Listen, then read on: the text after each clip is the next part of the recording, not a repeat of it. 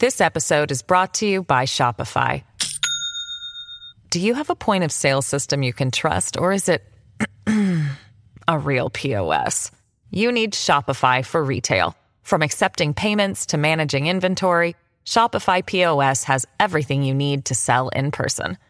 Go to shopify.com/system, all lowercase, to take your retail business to the next level today. That's shopify.com/system.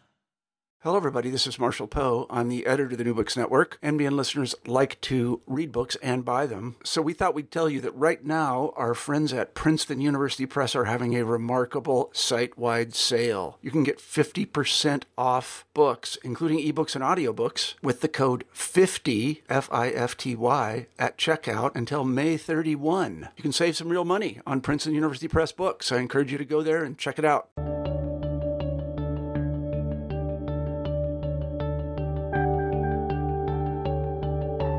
Hello, and welcome back to New Books in History, a podcast in the New Books Network. Today, we have the pleasure of speaking with Dr. R. Scott Hufford, Jr. about his book, Engines of Redemption, Railroads and Reconstruction of Capitalism in the New South, published by the University of North Carolina Press in 2019. Dr. Hufford is Assistant Professor of History at Lees-McRae College. Engines of Redemption is a fascinating history of capitalism in the South, which tells the story of how railroads revitalized the region following the Civil War. Dr. Hufford examines the myriad of ways that railroads were used to secure political and economic growth and power in the South throughout the Reconstruction era. Railroads, however, were not always seen as a blessing, and Hufford pays close attention to how the rapid southern growth of the locomotive was accompanied by rising anxieties from race to disease. Dr. Hufford, welcome to the program. Thanks so much for having me. So I guess to get things started, can you tell our listeners how you became interested in this topic? Why did you decide to study it? Well, it all goes back to my first year or two in grad school. I was interested in studying some kind of sort of capitalism-focused topic. I was thinking even about doing coal miners in Pennsylvania as an original topic, but I was in Bill Link's Southern History Research Seminar, and I was kind of casting about for some kind of Southern topic to look into, and I got really fascinated by this yellow fever outbreak that hit in Florida in 1888, and it moved along the railroad from Tampa to Jacksonville. And there's this huge backlash all across the South because of this yellow fever scare that broke out. And I just really got fascinated by this story at first because disease has always been kind of interesting to me. But I looked at, when I was writing my paper, people had written on yellow fever, of course, but not in the way that I was trying to do. So I was finding all these moments where Southerners were contesting connections, contesting circulation, complaining about railroad companies. And it became more of just sort of backlash against disease that we're seeing when, people tried to stop the trains movement. It's also backlash against capitalism itself, in a sense, and this idea that we had to connect the South, which is what the New South boosters were sort of all about here. And from there, it just kind of grew because I found all these other sort of similar sort of counter narratives that ran against this New South story and this bigger story about what capitalism is supposed to do for everyone. And it sort of grew out of that. I also was sort of writing this, after the Great Recession hit, in 2008, I went to grad school, the year before that. And it was a time period when we were pretty much living through one of capitalism's pretty big downswings, and this kind of jumped off the pages of history for me when I saw some of these stories. And one of the things that you set out early in the book to illustrate is that the railroad became essential to Southerners' efforts to rewrite the history of the Civil War. And so how did this happen? Why did the railroad become, an integral part of this project? Well, I've always been, really into the Civil War. That's another one of my sort of long-running interests in undergrad and going into grad school. And in the end is just this dramatic moment when the soldiers are kind of straggling home and the railroads are in ruins and everything the South had kind of been doing is all sort of ruined. All these questions are out there. We have to pick up the pieces. And that kind of year zero moment was always kind of interesting to me. And I found all these examples of the railroad being used to kind of prove that the South had overcome this. They were using the railroad to show that, we're no longer disconnected. The Sherman's neckties are gone. This even kind of blends in with some of these lost cause explanations for the South losing. You see lots of people, even Jefferson Davis said, we lost because we didn't have enough railroads, but now we have them. So we're in good shape. And the railroads were there before. The South had some railroads in the 1850s. They built a whole bunch in that decade. And in the Civil War, they were quite useful even. But this boom in the 1880s is so large in magnitude. The network doubles in size. We see so much more connectivity, speed, consolidation. And for all these New South myth makers, this really lets them prove that we have a New South, that we are no longer in the past, that slavery is gone. We've sort of accepted that. We can even welcome Northern investment through the railroad as well. So it lets them sort of make all these pretty big claims, which are, of course, overblown. The New South was not as new as they claimed it was, but it still was a big part of this rewriting effort for sure.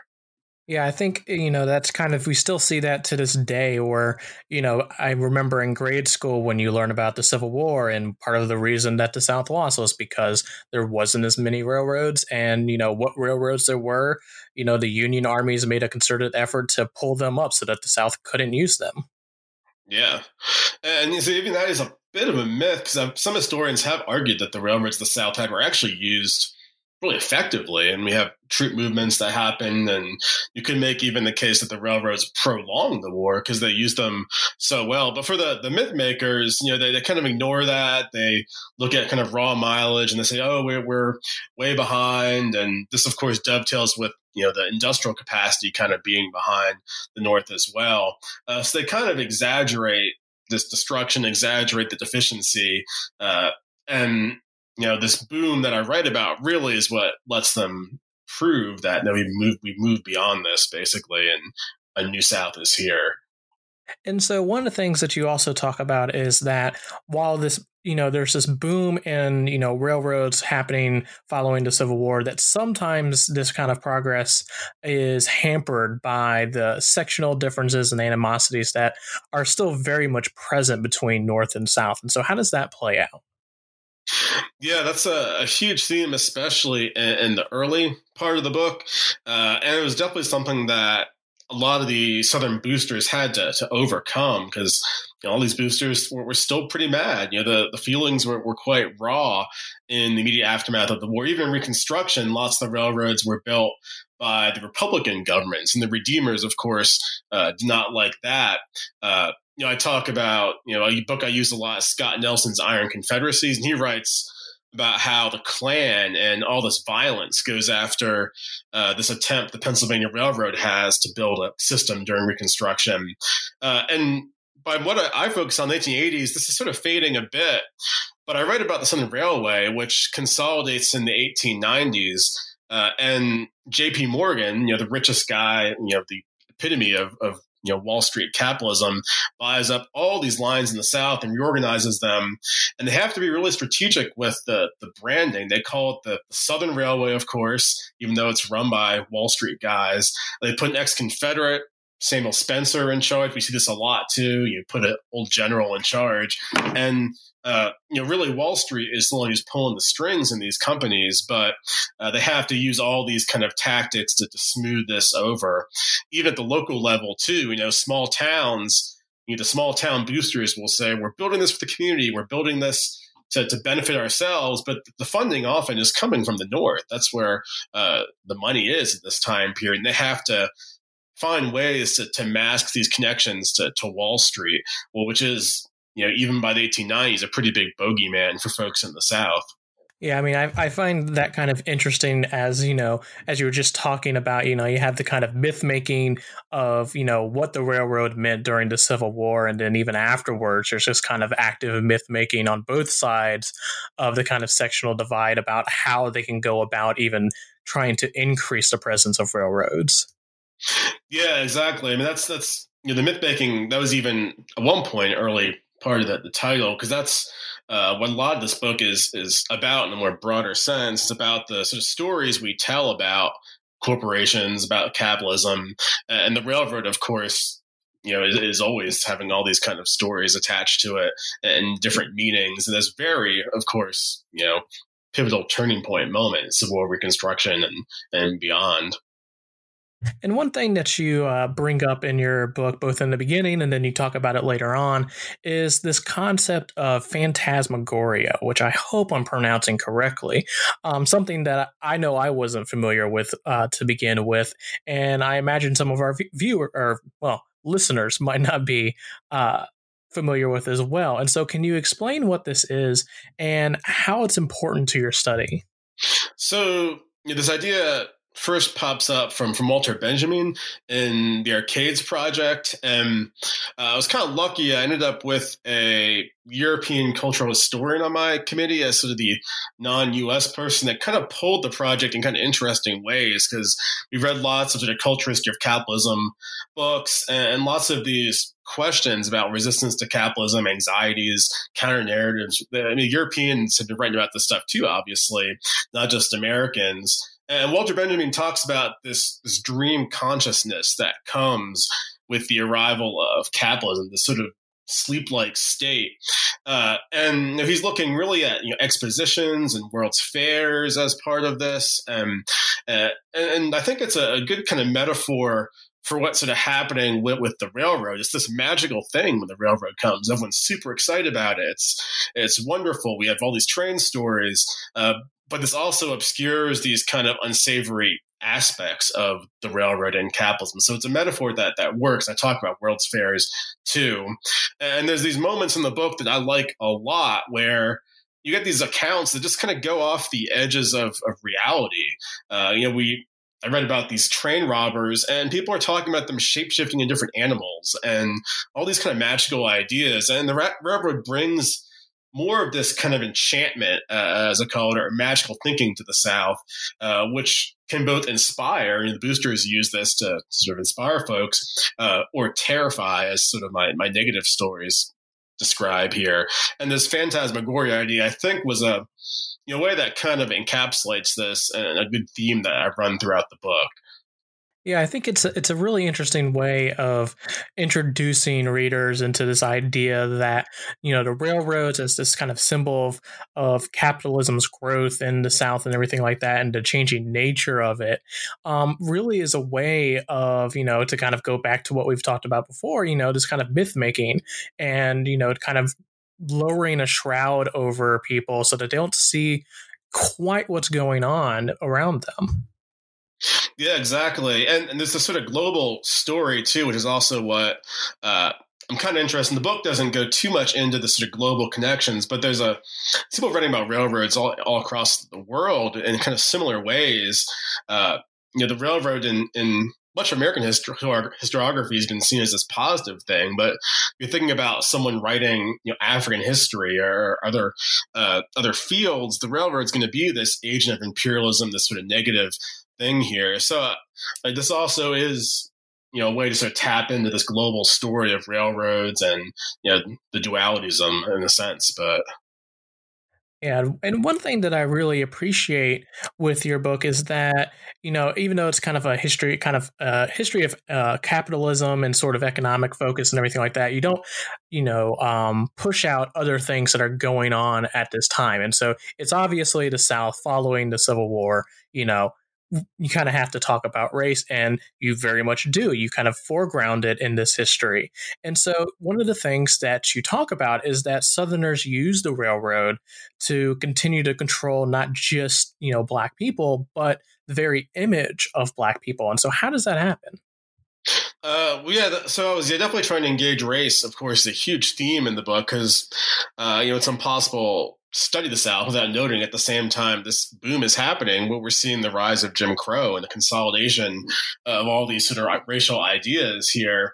And I think the railroad is definitely part of this. I mean, I'm not the first person to make this claim, because Plessy v. Ferguson, that was on a railroad car. So it's been sort of an accepted, part of the historiography, the railroad is key here. But I think this kind of phantasmagoria aspect, which I'm writing about, that the magic of the railroad does play into this, because the railroad makes things appear differently. And we see all these descriptions of African Americans in the South as wayward or wandering or dangerous or anonymous Black faces, because they're being put in motion by the railroad. This changes perceptions here. I also do write about this sort of drive to segregate too, which starts on the railroads, and this attempt to really strictly classify everything by racial categories, which of course is really hard to do and impossible in many ways. But so I try to, of course, track that narrative. And, I think railroads and capitalism and these forces of connection, in a sense, are making these racial animosities worse. They're fueling, in a sense, the rise of Jim Crow. This episode is brought to you by Shopify. Do you have a point of sale system you can trust, or is it a real POS? You need Shopify for retail. From accepting payments to managing inventory, Shopify POS has everything you need to sell in person. Go to shopify.com/system, all lowercase, to take your retail business to the next level today. That's shopify.com/system. And so, how did Black people also kind of push back against this? You mentioned Plessy v. Ferguson, but what else is going on that you see? There is this whole story of resistance. That's just one example. And this, of course, even predates the Civil War. Attempts to have access on transportation is huge for African Americans. And someone like Ida B. Wells is part of this story. She's, of course, most famous for her anti-lynching activism, but she kind of cut her teeth in activism by challenging a conductor in the 1880s, gets kicked off a train. So that's one example. Even just the act of riding a train and taking an excursion and traveling somewhere else, the African Americans were able to kind of play in this sort of gray area of capitalism, because the railroads, they want people to ride them. They want ridership, that they want to have excursions for African Americans, and that they want to provide this access. So even just the act of consumerism could be, in a sense, some resistance here. So I try to sort of write about the resistance aspect as well, because even just the act of boarding a train as a middle class African American is pushing back against some of these stereotypes that are out there. Yeah, I find one of the things that's most interesting about the post-Civil War period and the ways in which Black Americans try to kind of, realize freedom and act on it is how much, they really kind of lean into being able to kind of freely move. At least, in theory, they should be able to freely move, and railroad is one of those big ways. Yeah, exactly. Just being able to find your family after slavery, or move from point to point. And, when they do travel, though, we see these efforts to demonize them. And that's who ends up getting targeted with lynchings often. It's the mobile African Americans and the ones who are traveling from point to point to work. And there's this sort of contradiction of white folks telling the Black Southerners to go to work and to do things. But when they do work and move and travel on the railroads, they're segregated and met with violence. So we see this sort of tension in the heart of Jim Crow that comes up with Black mobility, in a sense. You just mentioned lynching, and one of the things that you point out in your book when you're talking about how the railroads and race are intimately connected is how you are able to pick up on lynchings kind of going up, at least, seemingly going up when train wrecks happen. And so what's the relationship between those two? So to take a step back, I heard this whole chapter about train wrecks, because I was just, doing my research, looking up data, and, it's remarkable. The South had the most dangerous railroads in the country by the 1880s and 90s. And I would have immediately guessed maybe the West or even the urban Northeast would have the most dangerous railroads. But on a per capita basis, the South's having all these train wrecks. And this is kind of the ultimate indictment of this railroad boom. It was done rapidly. It was done cheaply. They're cutting corners, things like that. And, when this happens, you're going to see lots of train wrecks.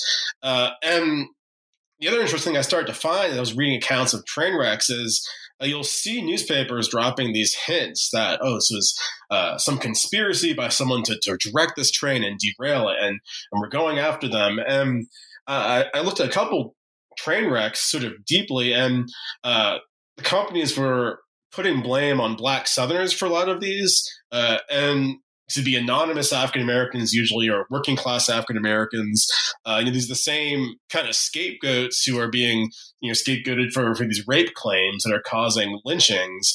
And there's this surge in train wrecks, and this claim of train wrecker is spiking at the same time that other historians have charted lynching. So I was looking at other historians have, of course, charted lynchings and how they've risen over time, basically. And this is happening sort of the same time as this train wrecker fear. And, not all these lynchings, of course, from train wrecks, but there is some sort of similarity there. And we have this instance where companies are blaming Black Southerners to deflect public anger for their own problems of dangerous railroads. And so there's this interesting relationship there. These same dynamics that fuel lynching are also fueling this idea there's these train wreckers out there. Yeah, I think for me, that was one of the things that sort of surprised me the most. When you read about it and, when you're talking about it, it kind of seems, okay, given what I know about the South, this almost seems logical. But it was something where when I went into it, I was just like, whoa, what? I did not expect to see this at all. Yeah, that was a chapter that the research really drove that chapter. I was writing the dissertation and I made this big spreadsheet of train wrecks, and I was looking at thinking about writing about some train wrecks, and I just saw this train wrecker idea popped up again and again. This idea that train wreckers are going after things in newspapers. So I started to try to quantify this with newspaper sources. And I started to see these pretty clear trends. And it was a good example, I guess, of letting the sources, in a sense, drive the conversation and drive the chapter. And I think it turned out pretty well. The sources were quite interesting on that too. I had two wrecks that looked in quite good detail, and I even found almost a smoking gun where companies are saying, "Oh, we'll blame this on these people, blame this on them." So it was sort of an interesting and fun chapter to write for sure. And in terms of other things that, the railroad is kind of bringing up, these kind of negative things in the community, one of the other things that you look at is disease and how that influences the perception of railroads. And so how does that happen? And one of the things that you point out is that railroad companies, as you've said before, just now, they're not kind of standby. They're actively trying to shape their perception of railroads, themselves, the community, what have you. And so how do they respond to the kind of, ideas about disease and railroads that people around them are having? So a lot of this sort of stems from the 1878 yellow fever epidemic, which was a pretty huge deal that, I think has not been looked at maybe enough, because it happens right after construction ends, kills upward of 20,000 people in the Mississippi Valley. So huge deal. And, I look at this epidemic, and Southerners on the ground are starting to put the dots together, and they're realizing that railroads are spreading this. This is coming from the railroads, essentially. It's moving to new places in the interior Mississippi. And they aren't always explicitly blaming the companies for this, but when they see the companies doing little to stop the trains from running, you're going to see some conflict there, basically.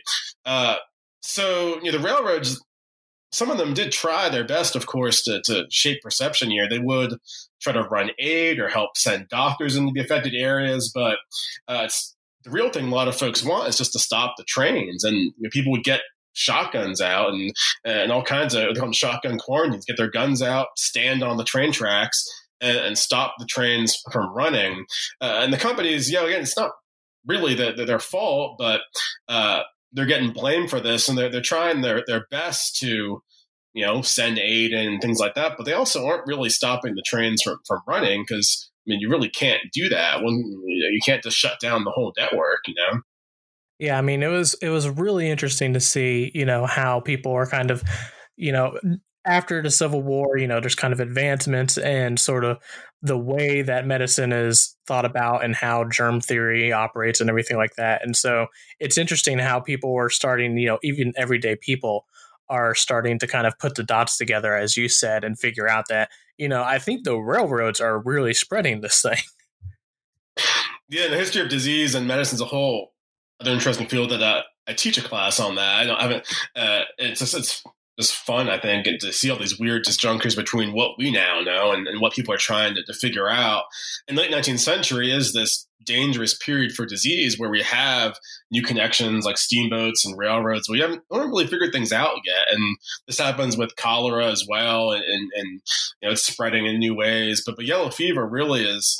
Has a big impact on the South in this time period. And I wanted to really emphasize that story, which I don't think has been fully connected as it should be to some of the histories of the New South that we see.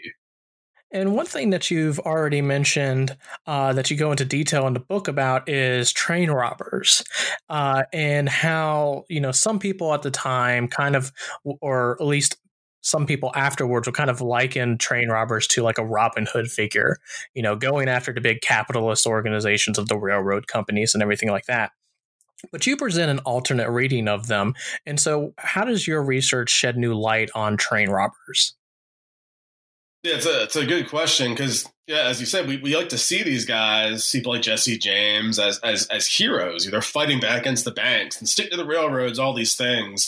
Even with Jesse James, of course, this is wrong. He was really violent. He was a neo-Confederate, not really someone we should really lionize. But I look at these two guys in Alabama, Rube Burrow, who was white, and Railroad Bill, who was black, who both were going after railroads in the 1890s. And again, there's some of these people have made this Robin Hood comparison that they gave things to people along the line and helped out the poor, but I don't see too much of that really in their actual stories. And I think instead of seeing them as resistance, it makes more sense to see these guys as products of capitalism, or even what I would call monsters of capitalism. From the vantage point of the communities they terrorize and the police and law enforcement going after them, these were kind of monsters that were taking advantage of the railroad. They're using the connections to stage their crimes. They're using the predictability of the network. Railroad Bill had a favorite train he'd like to rob. We knew it always came at a certain time, basically. So they're taking advantage of connections and standardization and speed. They're taking advantage of the fact that the South's economy is reviving and we're seeing capital and commodities flowing through the network more and more. And when they're eluding the law, of course, they're also taking advantage of the railroad's connections. The Railroad Bill is hopping on trains and eluding the law that way, essentially. So when we see these towns and communities and law enforcement officials go into these panics over these guys, in some ways it's almost more backlash against the dark forces of the railroad. Railroad Bill is not some guy who's fighting the railroad. In a sense, he's the personification of, the dark forces of the railroad here. Yeah, I mean, I find that really interesting and kind of, an alternate reading of how these people in reality are not kind of enemies of capitalism. They're not exactly always trying to return the world around them to some sort of pre-capitalist society, but in reality are just byproducts of capitalism and really capitalists themselves. As you're talking about, these people are kind of having sophisticated networks of what they're doing, when they're going to rob a train, what they're going to do afterwards. They're very much part of this system themselves. Yeah, and a lot of these guys don't have much of a political message themselves. They're just, Railroad Bill was barely, and both of them were on the run half their careers. They weren't really having this broader political message. Even Jesse James, he had some folks trying to make a sort of a neo-Confederate, but a lot of these guys weren't being really explicitly political. They're just trying to sort of make some money off things, but they're really doing this by sort of exploiting this sort of gray area between, when things get kind of figured out and when we have this railroad boom, they're using these, the speed, the connections, all these things to start their crimes. So that part was really fun to write too, because it's fun to write about train robbers, first of all, but it just sort of gets at some of these bigger questions that the book focuses on about myth making and how we remember things, because we do like to inscribe these political meanings on these train robbers after the fact. That's a sort of common trend that we have. And one of the things that you end on is the populist movement and, their arguments against railroads in the South and how that, kind of ended the kind of tension between the populists and railroads.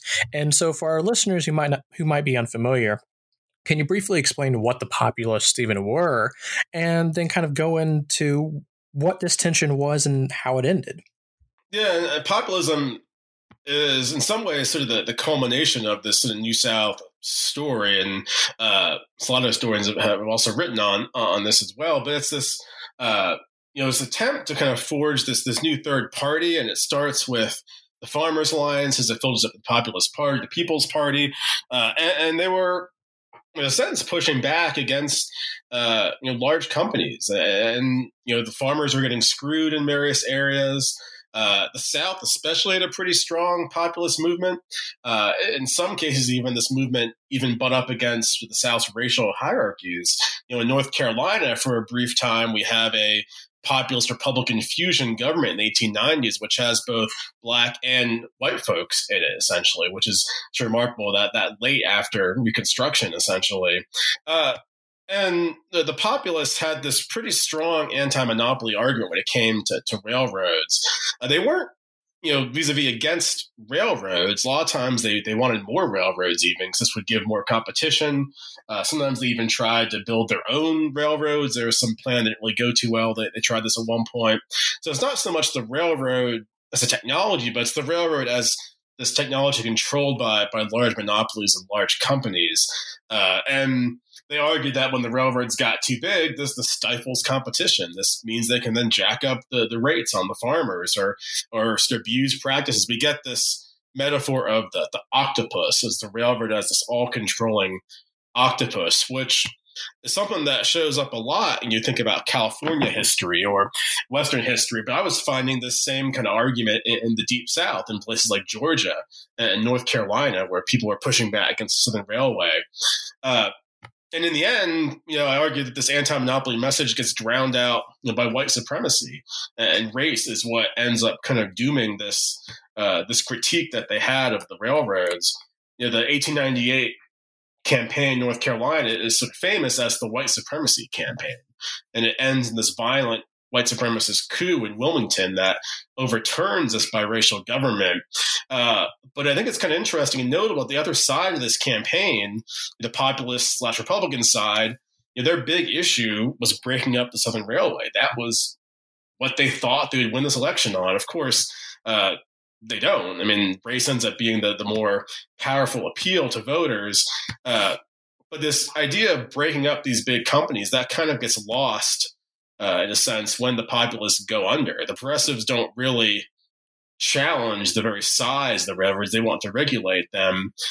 So I was trying to kind of recover this sort of lost anti-monopoly critique that the populists had in the South with this chapter. And hopefully it can accomplish that. But yeah, I mean, I think this book overall is really good. Once again, we have Engines of Redemption, Railroads, and a Reconstruction of Capitalism in the New South by Dr. R. Scott Hufford Jr. And so we have this great book in front of us. What might you be working on next? And I know this just came out, so if you just want to tell me I'm trying to take a break, that's completely okay. Oh, I'm taking a small break, but not too big. I'm trying to gear up for something. Well, not entirely new, but so I'm starting a biography of Casey Jones, or at least beginning the research for this project. And Casey Jones is, perhaps our most famous railroad conductor. He was killed in Mississippi in 1900. He was trying to make up lost time with this fast mail train, and he sort of goes down with the ship, or the train in this case. He sort of dooms himself to save the passengers. And there's all these songs about him, the Grateful Dead song and all kinds of folk songs. And it would be in some ways kind of a natural outgrowth of this current project, of this biography. It's the same sort of time period as the South.